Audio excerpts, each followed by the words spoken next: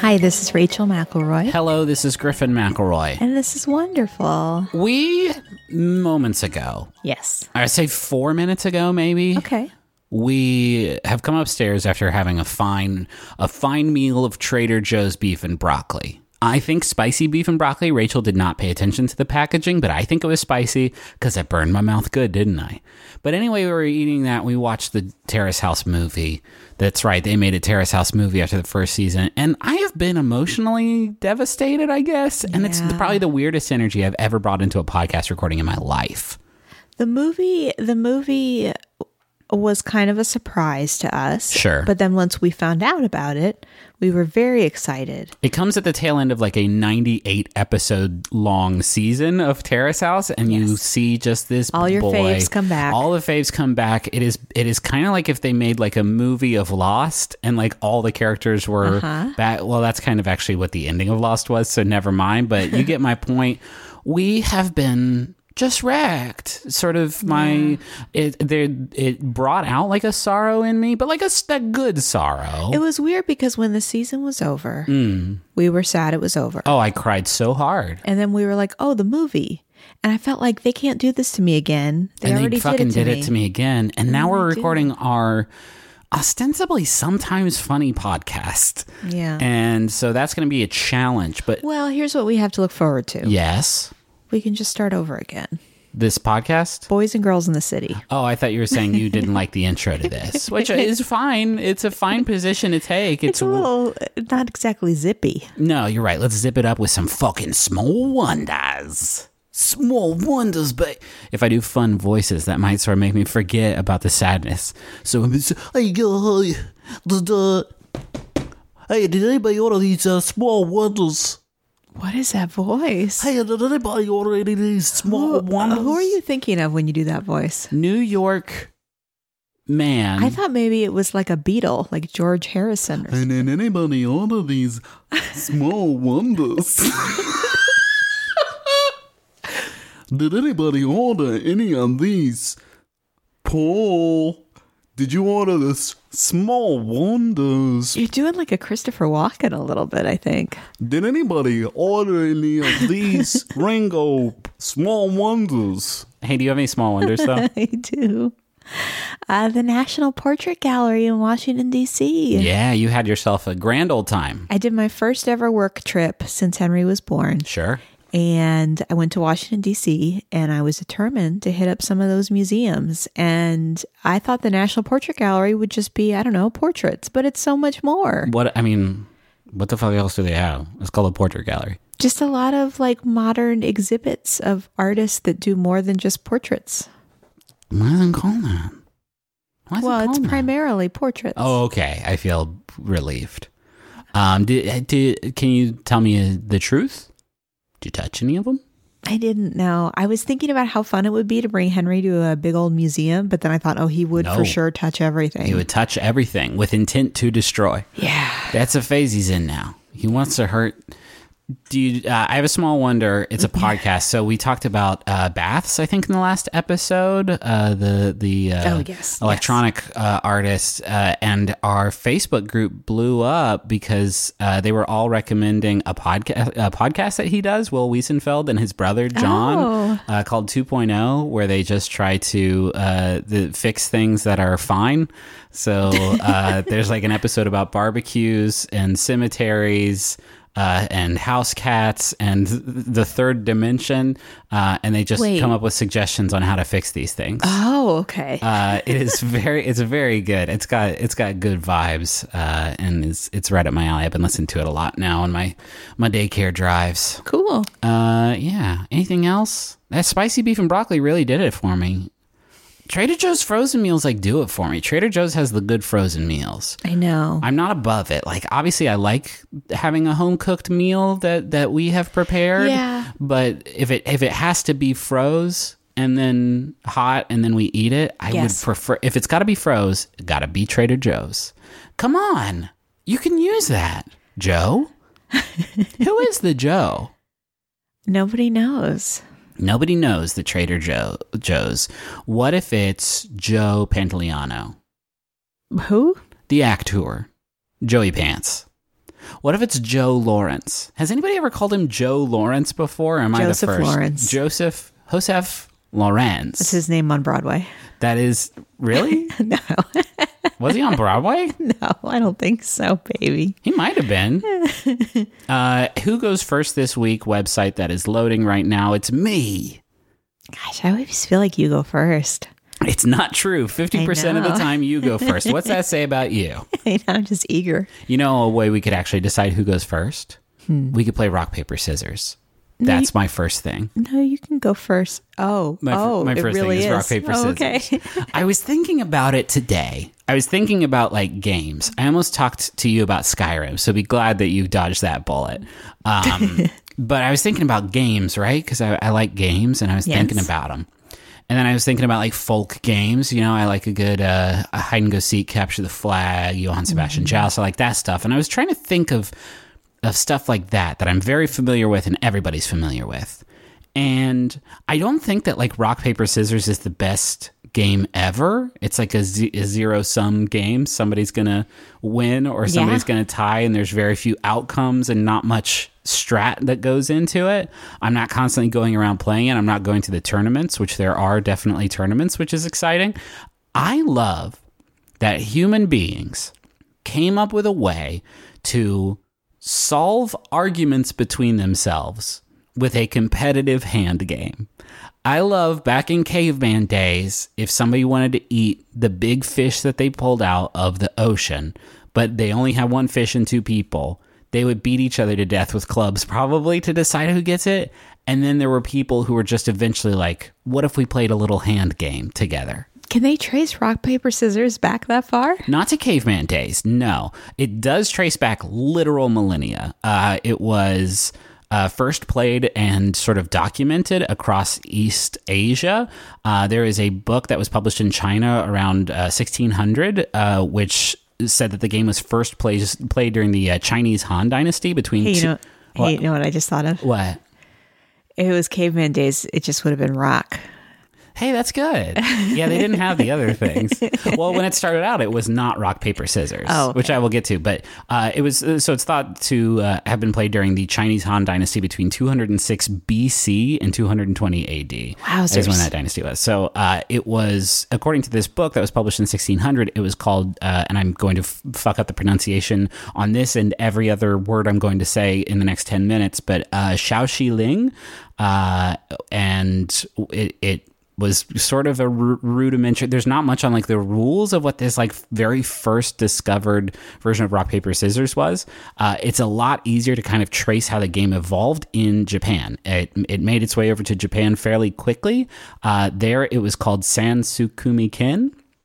According to Wikipedia, it means kin, which translates to fist games, where, quote, the three who are afraid of one another, which is great because that's fucking what rock, paper, scissors and every permutation of it is. So one of the first kin games in Japan wasn't rock, paper, scissors. It was frog, slug, snake. Oh, that's fun. That's extremely good. And obviously you're not making scissors with your hands because it's frog, slug, snake. Yeah. You hold out your pinky, that's slug. You hold your thumb up, that's frog, and you extend your index finger like that, it's a snake. And in this game, slug beats frog, snake beats slug, frog beats snake. It's literally the same thing, but with frog, slugs, and I'm snakes. trying to think, because the big thing that always stresses me out about rock, paper, scissors is getting my hand to the right shape fast enough. And I'm trying to think how it would be. I think it'd be easy, right? Boom, boom, bink. That's my pinky. That was the sound of my pinky shooting up. So there was another version in Japan. Like they, again, like it is easier to track like how the game changed, and they just had like a lot of these different kin games. There's one Kitsune Kin. Kitsune means fox. And in this game, fox beats village head beats hunter beats fox. And so I think that's pretty great. I don't know what the hand signals were for that. Maybe it's like for the fox, you have to do like the Foxy Lady dance from Wayne's World 2 that Garth does. And so the version that we play today derived from Jankin, which is rock, paper, scissors. It is rock, paper, scissors. That is what they call rock, paper, scissors in Japan. Yeah. So it first came to America in 1932. The New York Times was writing an article about Tokyo and kind of talked about rock, paper, scissors and kind of unleashed it to the world. Well, not to the world. It was spreading across the world before it came here. But then that's how we got rock, paper, scissors. So people who are very like a lot smarter than us have written about rock, paper, scissors and have sort of figured out that human players are non-random in the things that they choose to throw, which is a long way of saying that it is possible to gain a skill-based advantage in the game rock, paper, scissors. Yeah, I heard there's like a competition and people are like actually like good at it. Like there are lots specifically good. There are lots of like tournaments. A lot of it boils down to like how you read your players' hand motions and habits, and then perform your own hand motions in reaction to them. Yeah. Another thing that happens in tournaments is that players try to confuse each other by shouting out one of the positions and then throwing a different position. And their goal in doing that is to get their opponent to make an illegal move, right? Because you can't do like you stick out scissors and then you change to rock. But if somebody yells something and then throws out something different and you feel compelled to change, then you lose that round because you cheated. So the way that they get around that is a lot of people in tournaments decide the sequence of gestures they're going to throw before the tournament even starts. Okay. That's fucking wild to me. Here's another piece of sort of like errata that I actually knew about and forgot. In 2012, researchers from the Ishikawa Watanabe Laboratory at the University of Tokyo created a robot hand that can play rock, paper, scissors with a 100% win rate. Using a high-speed camera, the robot recognizes within 1 millisecond what shape the human hand is making, then produces the corresponding winning shape. Look up rock, paper, scissors robot if you've never seen this video. That's awesome. It's obvious that it's cheating. It's still fucking Skylab terrifying watching this super powerful pneumatic robo hand just like launch out the fucking scissors in a millisecond. It's the scariest thing ever. I always get really paranoid whenever I play rock, paper, scissors that something about the motion of my hand will suggest what I'm going to do before, which is exactly what you're saying that robot does. Yeah, exactly. I don't know. I really think it's great that when we have when people have a like dilemma that they need to solve and they have something that they can't figure out, instead of, duking it out or taking it to a higher power, we play a little game. I think that's nice. Mm-hmm. I think that's great. Yeah, it is nice. It's always fun to see people play it too, because usually it's like a relatively low stakes thing. Oh yeah, where people will bring it out, and it's always fun to. Have I told you about my super high stakes rock, paper, scissors I had one time? No, it was when I was. Oh wait, is the room in the apartment? It was my apartment. I just moved into my first apartment with two guys I went to high school with. When I was still living in Huntington, and it was on the 13th story of the tallest building in Huntington. And there was one room that was kind of big with no windows at all. And then one room that was kind of small with one window that was like frosted, so you couldn't really see through it. And then one corner room with windows overlooking all of God's splendor across wild and wonderful West Virginia. And it was amazing and it was huge. And so we played rock, paper, scissors for it, and I won, and I got that sweet room, and I can't imagine what that fucking year would have been like if it weren't for that, because that was a sweet little setup I had there, all thanks to the RPS. What's your first thing? My first thing is walking. Walking. Are you talking about sort of the idea of just sort of ambulation, or like? No, and I thought you might say that. Okay. Jesus. Well, I wanted to provide, so it's more for leisure and contemplation. Oh, interesting. I realized when I was in DC, I was walking like 6-7 miles a day, which is something I used to do a lot of when I had more free time. Sure. And I just started thinking about like how it's been such a thing for me. So like when I was growing up, my parents had this above ground pool in our backyard, and I used to walk around it and think my thoughts. Wait, that's the best thing I've ever heard. Like around the outside of it. So not like on the deck, but no, like a polar bear in the zoo. Why didn't you just walk? I've been to your house that you grew up in many times. Mm-hmm. It's on like a nice, quiet residential street. Why didn't you just sort of cruise? Well, because I was a youth. I mean, this is when I was young. This is when I was like 9 or 10. My parents weren't going to let me go on a lengthy walk around the neighborhood by myself. Oh. Mine would put me up on that I mean, bike. I could get on a bike by myself. I think it was because there were 3 of us. And so if they lost one, it would be, if one fell in the creek, they still have the 2 backups, you know? So I did that a lot as a kid. And then when I was in college, I used to like to, when I was having difficulty finding friends, I would take my little Discman and I would listen to U2 Joshua Tree. There were so many good things in the last 2 sentences. And I would walk around in the campus and you know, just really think my thoughts. I have to know if this was you saying something funny for the podcast or if you actually call them Discmans. What else would you call them?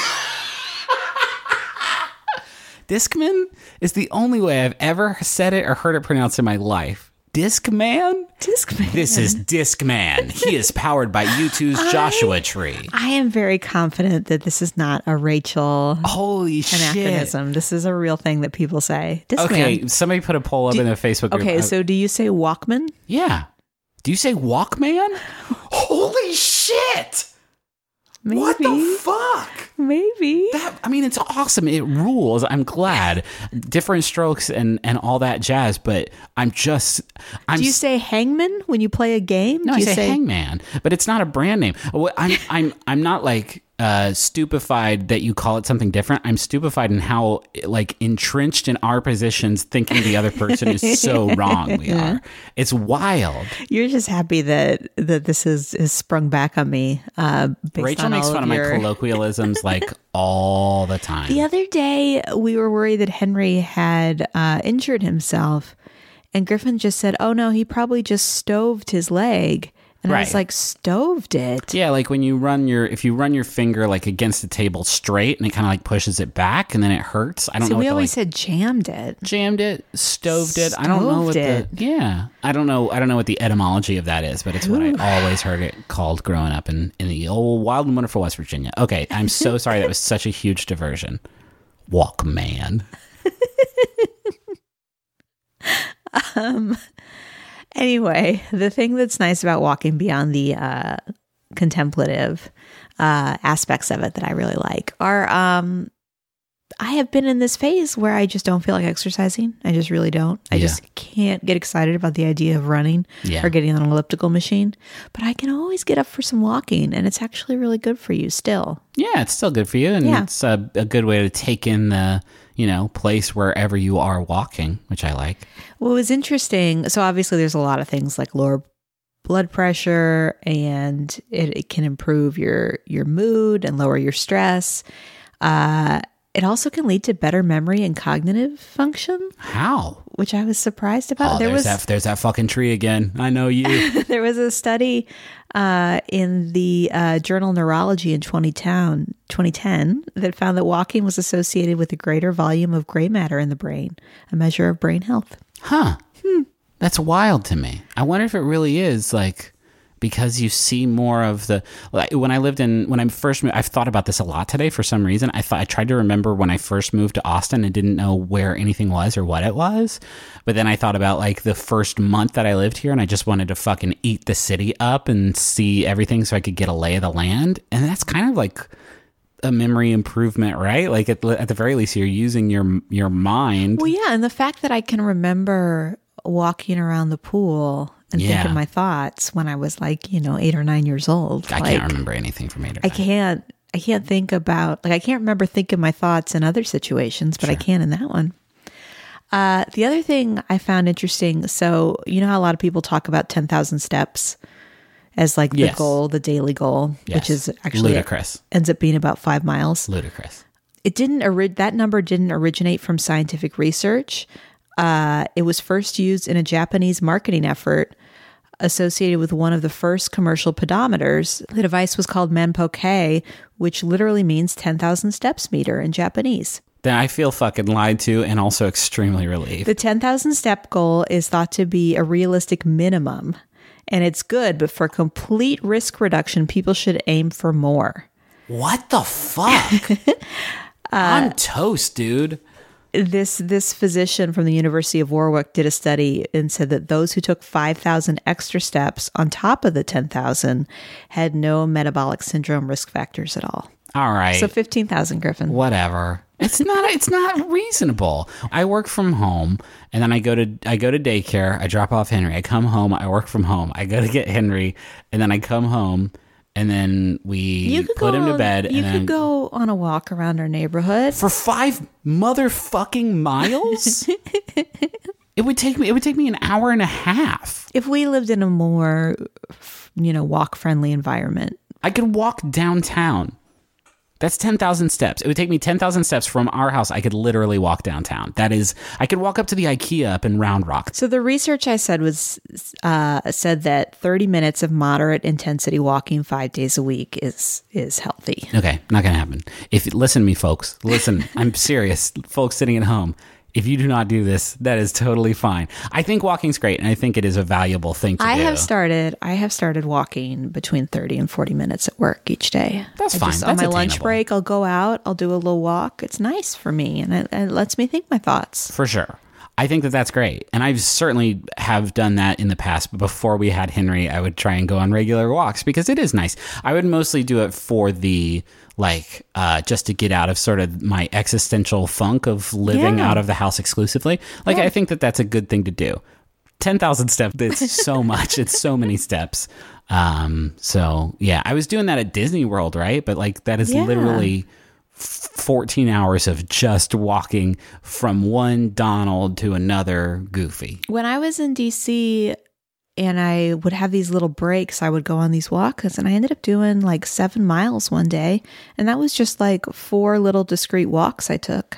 I definitely think people who live in the city crush this all the time. Texas, not the most walkable state because it's the size of the half the earth, I think. Yeah, no, that's right. Can I steal you away? Okay, so you're gonna be excited. I thought of lyrics. Oh, whoa! Last night I woke up at 3 a.m. Holy shit! And this was in my head, and so I wanted to share it. You went on a 2.5 mile walk. No, it's ad appropriate. Okay. Mattress meal kit, website watch, underwear, socks. That's good. It really covers all our bases. I got that in my head at 3 a.m. and I had to write it down. I was so proud of it. My love for you is as deep and wide as the ocean, as all the oceans. And I don't tell you that enough. I tell you that a lot, but after hearing that, I still think I could put in a little bit more elbow grease. Griffin? Yeah. You know what's a shame? What? Is that when you order meals to be delivered to you, they can only be for dinner. That's true because of the law. But wait, what's this coming across our desk? The law is different now? It's Factor. These rebels are operating outside the boundaries of food law. Factor has breakfast. They have midday bites. They have smoothies. There's lots of stuff you can get with Factor. What other things can you get with Factor? Well, I'm looking at this menu right now. They got a lot of tasty little options for you. I'm talking about artichoke and spinach chicken with roasted zucchini and tomato butter. Did you even know that butter could be tomato? Not me. Shredded chicken and loaded mashed taters I changed the word. They say potatoes, but I said taters, precious. With mushroom gravy, smoked cheddar, bacon, and Parmesan broccoli. This menu is out of sight, and my mouth is just watering looking at these glossy JPEGs of tasty food. So head to factormeals.com/wonderful50 and use code wonderful50 to get 50% off. That's code wonderful50 at factormeals.com/wonderful50 to get 50% off. It can be intimidating trying to roll with the console cowboys in cyberspace. There's always the worry that maybe they know something that you don't vis-a-vis website design or website functionality, and you think that I could never be that. I could never be among their illustrious ranks. Griffin, if I wanted to build a website where I ranked my favorite episodes of Ghostwriter, would I be able to do that? Well, first of all, it would be the same list as everybody else's with the Julia Stiles episode at the top. But yes, you can do that with Squarespace. It's the all-in-one platform for building your brand and growing your business online.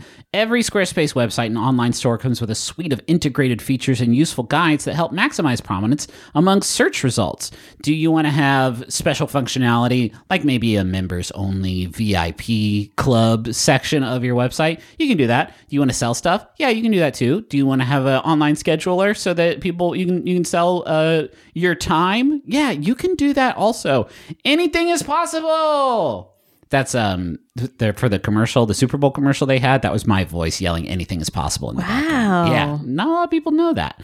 Hey, head to squarespace.com/wonderfulpod for a free trial. And when you're ready to launch, use offer code WonderfulPod to save 10% off your first purchase of a website or domain. Hey, do we have any Gumbotrons? Yeah. So this Jumbotron is for Fantastic Worlds podcast. It is an actual play podcast of diverse and inclusive friends with overactive imaginations adventuring into worlds unknown. They focus on story first, math second. Can we make math like 14th? The characters are nuanced, relationships are complex, and the stakes are high. They endeavor to engage a community by weaving a story not driven only by the written page, but the ingenuity of characters and luck of the roles. Come for the story, stay for the bitter fights and playful banter. That is fantasticworldspod.com or wherever you listen to podcasts, and that's every Wednesday. Hats off to you every Wednesday. Once a week. Unthinkable. I mean, we used to do it. What was my life like that we were doing that shit once a week? Seriously. Hats right off to you. This next message is for Taylor. It is from Jacob. To my dearest, Taylor/Charlene/Tayor. Take a breather from all of the wedding planning stress and listen to this message. I love you the mosterest from here to infinity and beyond. I can't wait to spend my life on more road trips, listening to podcasts with you and cuddling all the cats. With love, Reginald, a.k.a. Jacob, a.k.a. Jacob. A.k.a. Buzz Lightyear. Oh, got him. Was that a burn? And they said infinity and beyond, and I heard that, and then I couldn't take it. It was, for me, it was just, this is fucking Buzz Lightyear. Yeah.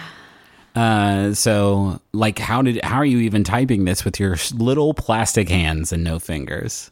Buzz. Think about that one. Reach for the skies. Yeah. Tim Allen. You know, it's hard to think about that sometimes, but it is still Tim Allen here.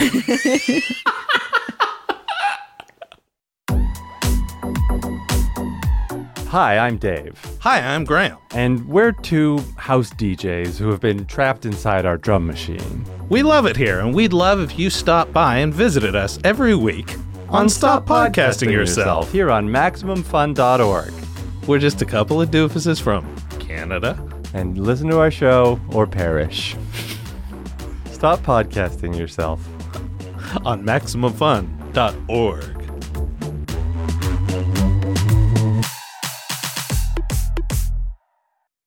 Hey, can I tell you about my second thing? Yes. My second thing is the best television theme song of all time. Okay. I was very excited to do this one, and it's a bit like sort of an abstract way to approach talking about the best TV theme song of all time, because I really appreciate a good TV theme song.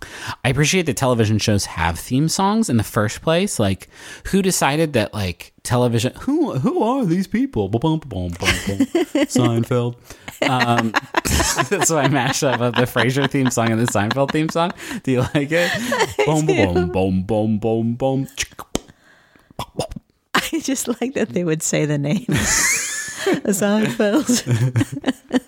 I love a good TV theme song. Why is it that television shows get credits at the beginning and the end of it? I guess movies do that too, but movies don't typically have like theme songs at the beginning of it. But yes, Perfect Strangers is definitely in the pantheon. It's not number one, but Perfect Strangers, Cheers is a good one. Cheers is iconic. Parks and Rec is good. Parks and Rec is a good one. I like an instrumental one that like sticks with you, and I feel like that and The Office, like those theme songs, like you can remember note for note. Firefly had a good one. It was a good tone setter. WKRP in Cincinnati. If you live in Cincinnati and you go to karaoke, you will hear somebody sing the theme song to W. Baby, have you ever wondered? You're going to get that no matter where you go in Cincinnati. It's kind of the fucking best, right? If there was a show called, W, I can't think of a fucking single call sign. KLBJ. Why can I not think of a fucking single? Because you don't listen to the radio anymore. That's fair. But Fresh Prince of Bel-Air. Fresh Prince of Bel-Air might be my runner-up, actually, because okay. It tells a story more than anything. Mm-hmm. West Wing. That's a good one. Inspiring. Any more that you think before I come up and dunk? The Simpsons. Yeah, I'm over it. But the best TV theme song of all time is from the 1998 space western anime Cowboy Bebop.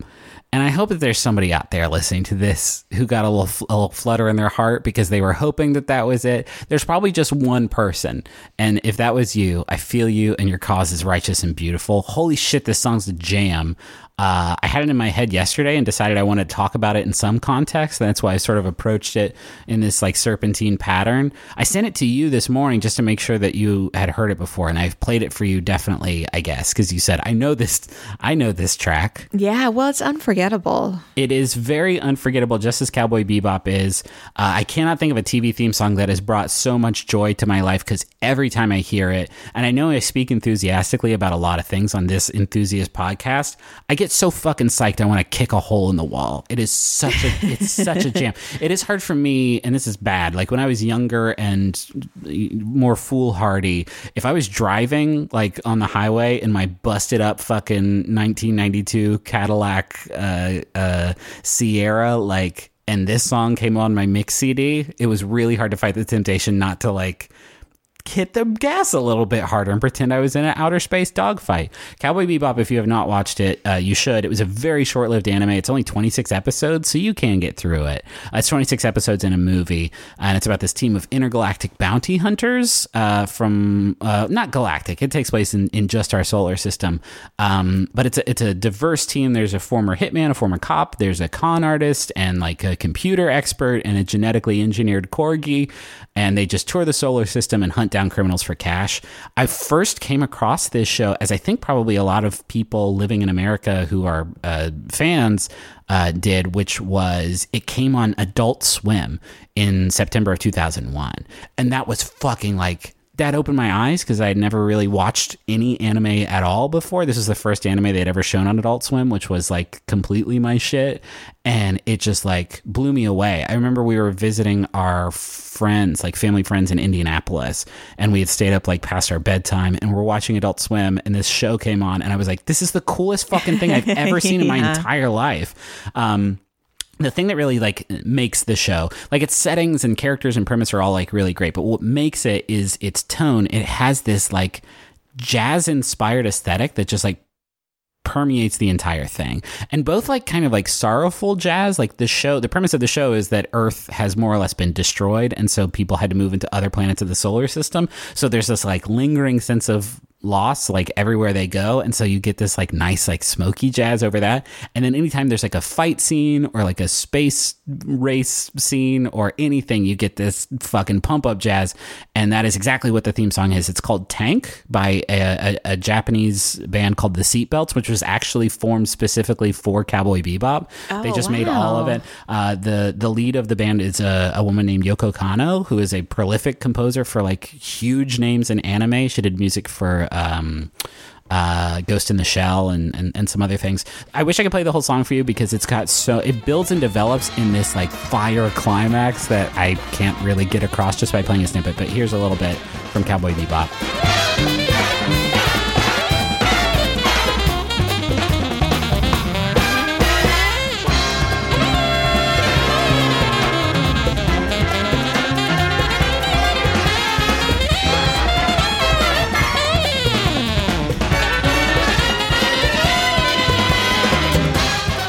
It's just the dopest song ever. It is so good, and I rewatched Cowboy Bebop right after Henry was born because I needed something to watch between like 3 and 5 in the morning every night, and It was, again, holding a baby and being very tired and wishing the baby would sleep even a little bit better than it was. I was at one of the low points of my sort of awaking life. And then I would hear this theme song, and then, me and the baby would go fight crime and stuff. Oh my gosh, I want to see that show. Yeah, it's the Cowboy Bebop remake. Cowboy Bebop's great. Theme song's great. What's it called? Cowboy Bebop 2. Oh. Cowboy Baby Beep. Cowboy Baby Beep. It's called Kibby Bop, and it's a really good show. You know what I realized we forgot to mention? What? In our theme song conversation? Yes. Both theme songs to Dawson's Creek. Yeah, the real dilemma is which one is your fave, because you got to have a fave. Is it I Don't Wanna Win, or is it Slings and Arrows? Hey, hey, hey, hey, hey, hey. For those of you that don't know, heartbeat, every step just. When Dawson's Creek was released on DVD, so wild. For some reason, they could not get rights to the original theme song, so they had to use a different one. Which is so wild, because you're fucking Dawson's Creek. No. You are a huge show. And for you to say, like, there must have been a fight with, was it Sarah McLachlan? Did she do? I don't know. It's who was it? Paula Cole. Paula Cole. That sounds right. Will you look it up, please? No, it's Paula Cole. Okay. They couldn't get that. They must have had beef with Paula Cole. That's the only thing that makes sense to me. Because Paula Cole, they were like, "Here, we'll give you 50,000," and she's like, "I want 100," and they're like, "Fuck you." I think when they like signed her deal, they like didn't even know DVDs were going to be a thing. That's entirely possible. That's probably true for a lot of shows from back then. What's your second thing? My second thing. What like part of what anime is your second thing? I guess is my question. No, mine is Mentors. I love them. The commercials were so fucking funny when like the guy would get paint on his pants and then he'd roll around on the bench so it looked like his whole suit was pinstripes. Mm-hmm. Have you ever heard anything so silly? That's a good... You put Mentors in Diet Coke and it explodes. That's a good joke. You seen that meme? You see Ice Bucket Challenge? Oh. I'm just thinking some good memes. Mentors, though. Let's get serious. I have been thinking about that more as I get older. Because you know how sometimes you're talking to somebody and they're like, "Oh, that reminds me of my mentor." And you're like, "Oh, come on. What does that mean?" But I'll tell you what, it's a real thing.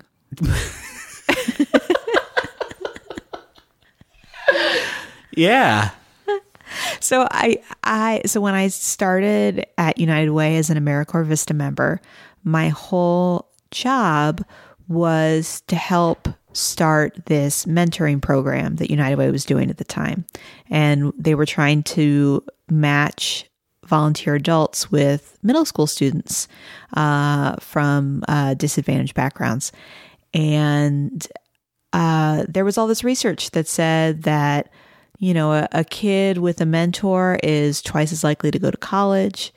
You know, they are more likely to, you know, go on to have a good career and do better in school. I don't doubt it, man. All these things. And, you know, a lot of times this comes from, you know, children that don't have, you know, a real like a parental figure in their life. And so having that mentor is somebody that can be really important to them. Well, I've always thought there's also like so much value in seeing something be done by somebody who's like passionate and good at it. Yeah. Because it makes that thing so tangible. It makes it so accessible and seems like something that you can just like do. I mean, a lot of kids don't ever like leave their neighborhood. You know, they don't ever get to see, you know, a college campus or go to, you know, an office building downtown.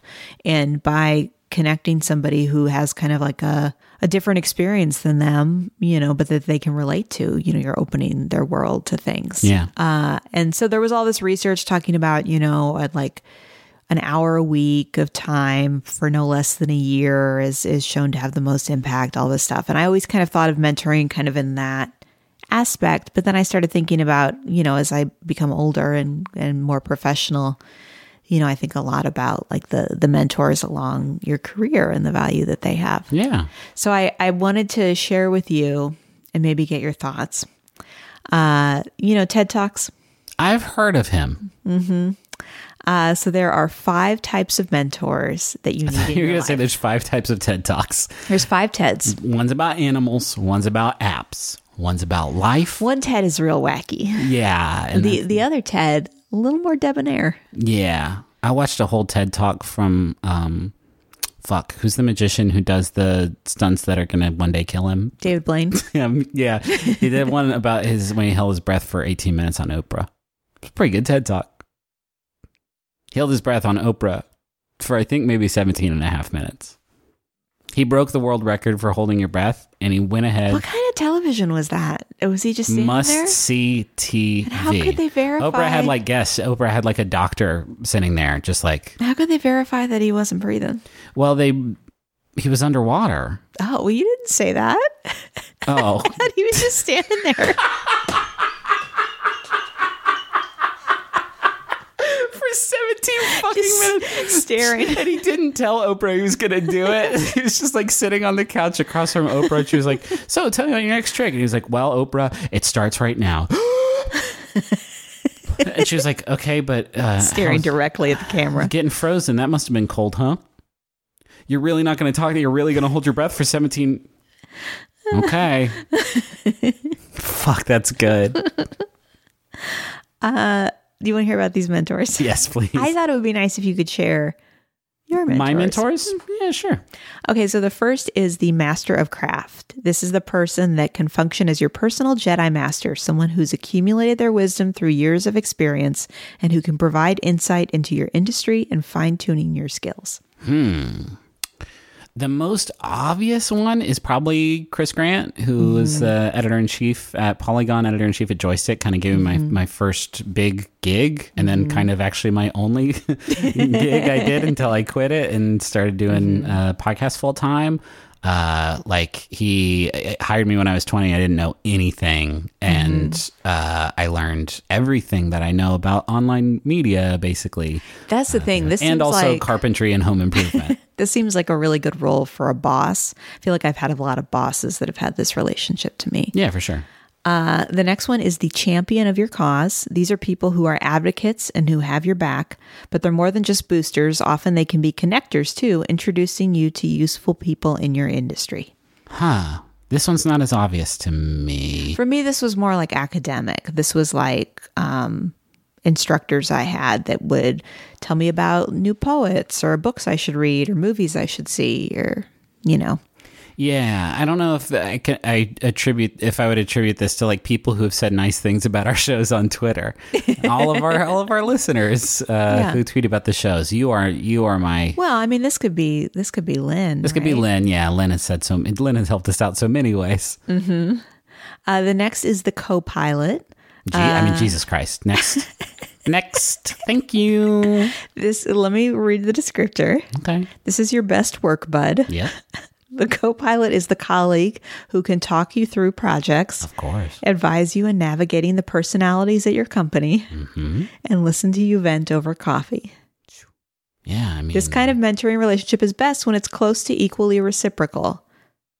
I mean, I had people again, this does not apply to my podcasts world because I for me, then I have two choices basically, and the other one's just going to find out.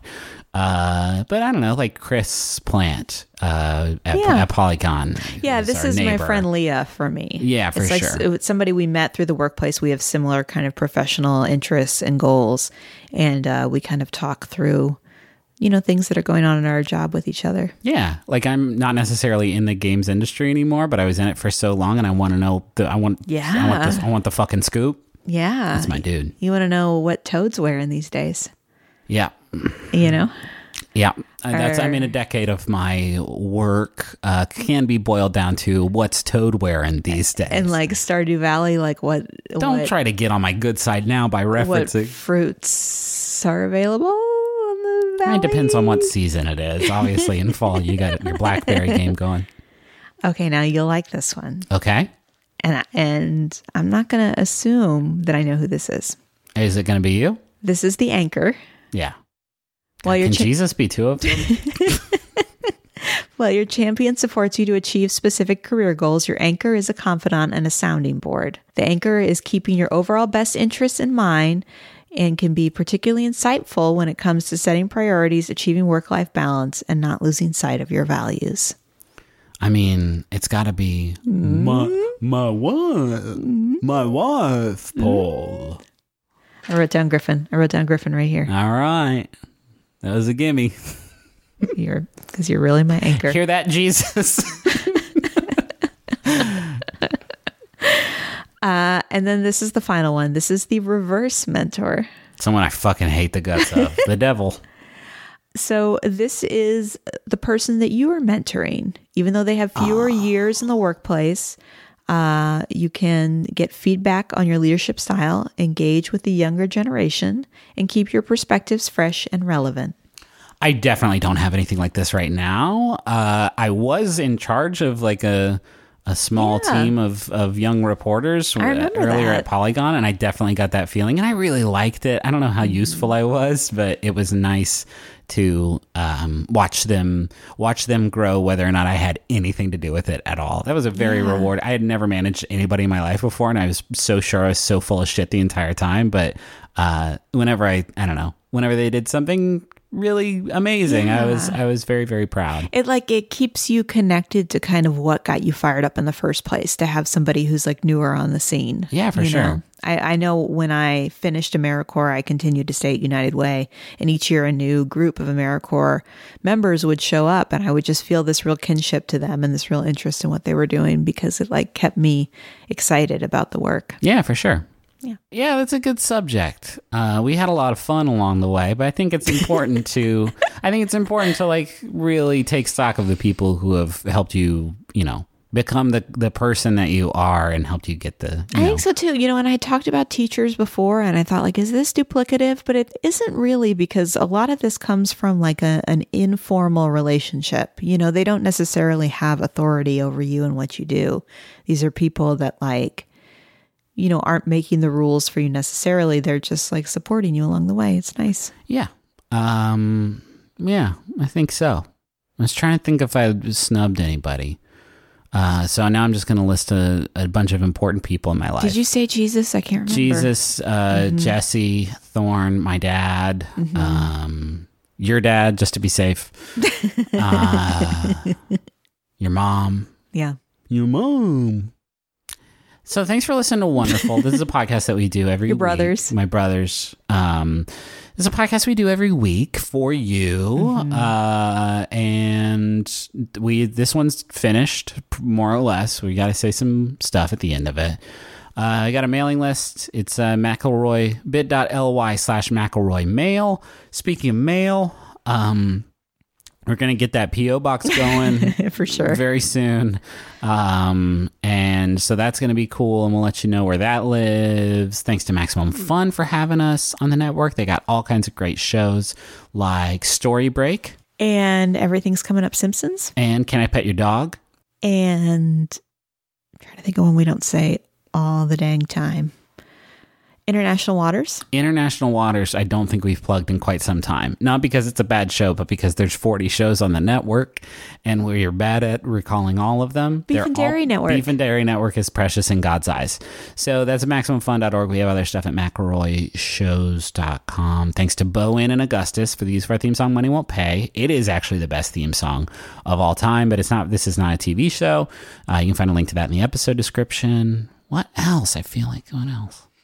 Please like and subscribe and review and share and tweet and pin and favorite. We're like 60 episodes in. I don't think we can ask for that anymore. I feel like it's important that you tell your friends and like we get the word out. But after 60, it kind of feels like you have put all the English on the ball that you're going to get.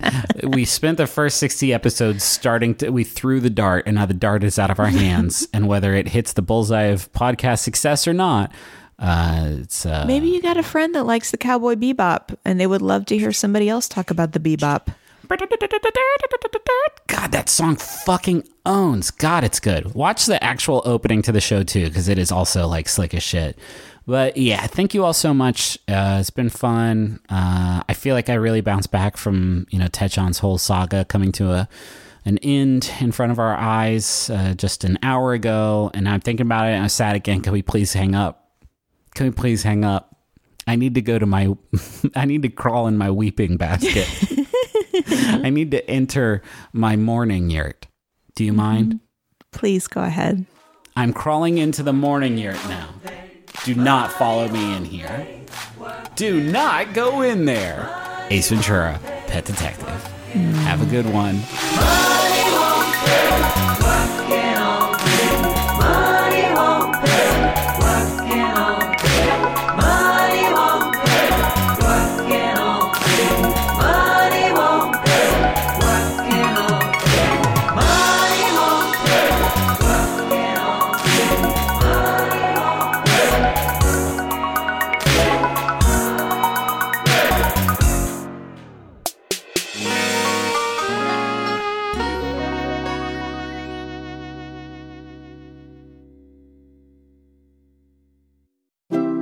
MaximumFun.org. Comedy and culture. Artist-owned. Listener-supported. Hey, Kira. So Max FunCon tickets go on sale this Friday, November 23rd at 11 a.m. Pacific, and I'm trying to write a promo.